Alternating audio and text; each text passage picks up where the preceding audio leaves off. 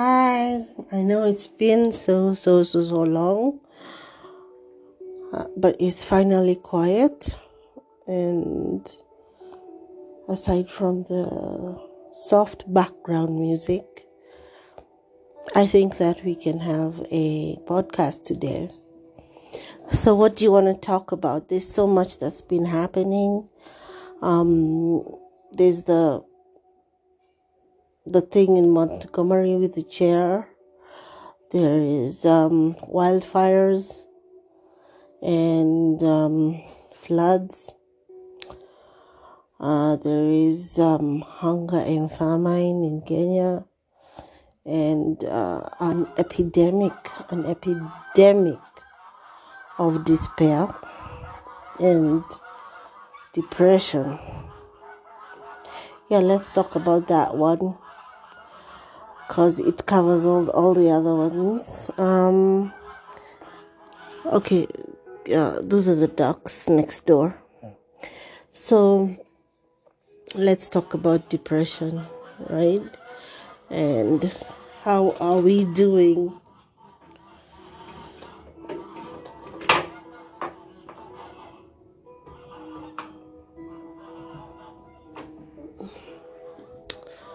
I don't know. I feel like, okay, the other day I watched this movie called Paradise, where they were taking years from younger people to give them to the 1% who can either afford it or who they feel is worthy of that. And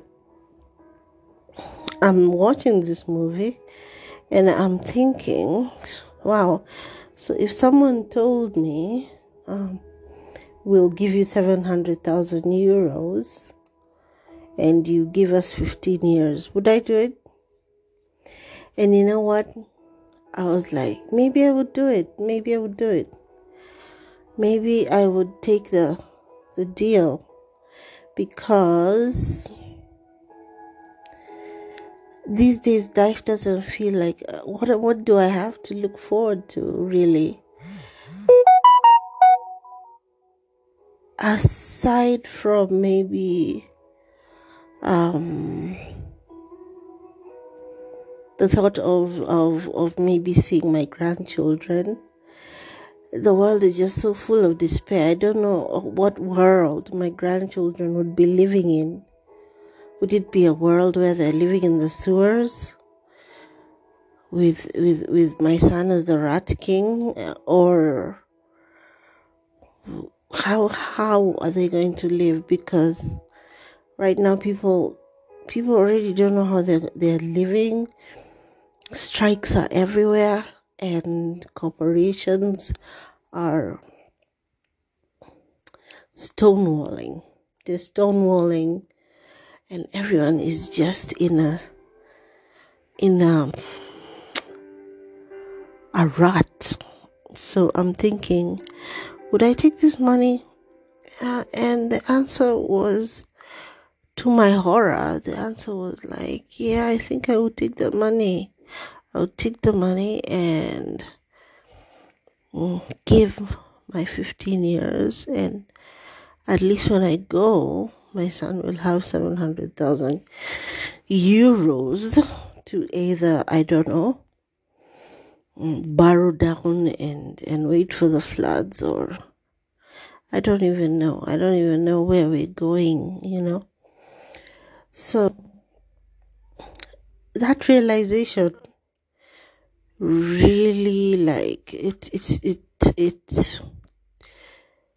I won't say it depressed me, but it was like, wow, I really don't have any hope for the future. What's up? This is not me. I usually find the silver lining somehow. But I'm like, where is it? I can't find it. And that is just like the worst thing to realize. So anyway, then I watched, what's her name? Is her name something Karubo? Anyway, she was on the Twitters, the Kenyan Twitters, and she was basically giving this member of parliament a piece of her mind because he had defrauded them of money, which he told them was going to be used for scholarships.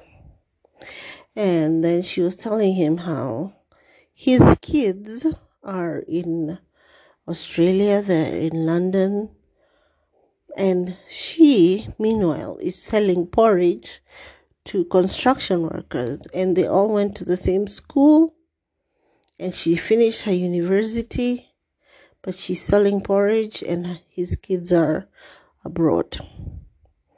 So she really wanted to know, first of all, where's our money? What did you do with it? Unfortunately, the video did not show his face or what he was doing or what he said, which I would really, really love to know. But the thing with that video was, she was like, if you want to punish me in some way, you want to send your goons to come and kill me because of what I've said, it's fine.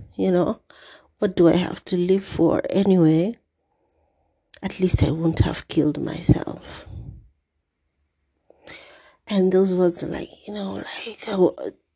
being struck in the chest by the hilt of a knife. It's the shock of it. But the shock of it was because I was like, I get it. I totally get it. And the weird thing is that I'm not selling porridge. I'm not selling porridge to construction workers. I have clients. I have work. But I think I'm just infected by just the despair all around me. I can't pretend like it doesn't touch me. It doesn't touch me that everyone else is struggling so hard, and just with everything, not just jobs, but just happiness. The pursuit of happiness is a struggle, just to be happy for a few minutes every day is a struggle. And even if I can be happy, I'm a very simple person. It doesn't take much to make me happy. I am still infected by the unhappiness of others. And so it's like, okay, so what's the answer? There has to be an answer. There has to be a solution. We can't just go on like this day in, day out, not seeing, just seeing everything getting worse. There are wildfires in Hawaii today. Maui is on fire. I did a thing, sort of it's not an essay really, but it's like a passage that you write so that which is used to help people sleep. And it was basically talking about, you talk about the minutia of something. And the minutia I was talking about was Maui. There's a god. I remember there was a god who resides on the mountain, and there's this waterfall that you can go to, but you're not allowed to. Tourists are not allowed to go there.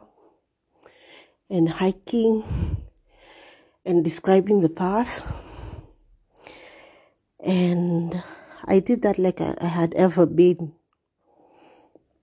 and I've never been. But it really made me want to go just to see. I love mythology and legends, and Maui has so many, and now Maui is on fire. And I hear a 150-year-old tree has died. So it's all very symbolic of like everything that's happening everywhere. But also conversely, it seems like it's just like waking people up.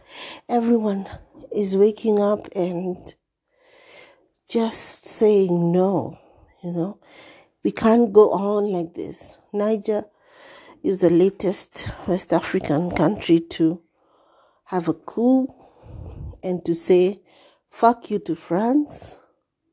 And the whole of California is on strike, from actors, writers, UPS drivers, airline workers, VFX guys, like the works, And I'm just following that closely because whatever happens to those writers will probably really affect me. So I'm really rooting for them. And you have even like the Korean actors are also preparing a protest of their own to Netflix. And I don't know, I don't think I can enjoy another movie or another series until I know that people are getting their dues, Can't sit here and enjoy a TV show knowing that the actors in that TV show are getting less than a cent in residuals from my attention. It's not fair. It's not right.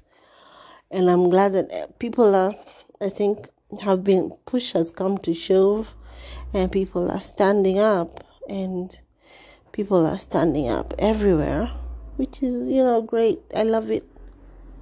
I love it. And maybe that's the hope. Maybe that is the hope. That you can only push people so far.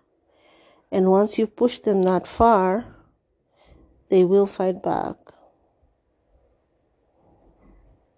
Yeah, I think so. I think that's my takeaway from all this, that it can look like doom and gloom and despair everywhere. But at some point, it reaches a breaking point and people fight back. And whether it's that girl berating a senator, or it's writers striking, or it's Maui saying, I don't want no more tourists, maybe. Whatever it is, nature fights back and people fight back. So maybe I'll just sit with this despair for a bit and see in what way I decide to fight back. Oh, look at me giving myself hope. Okay, this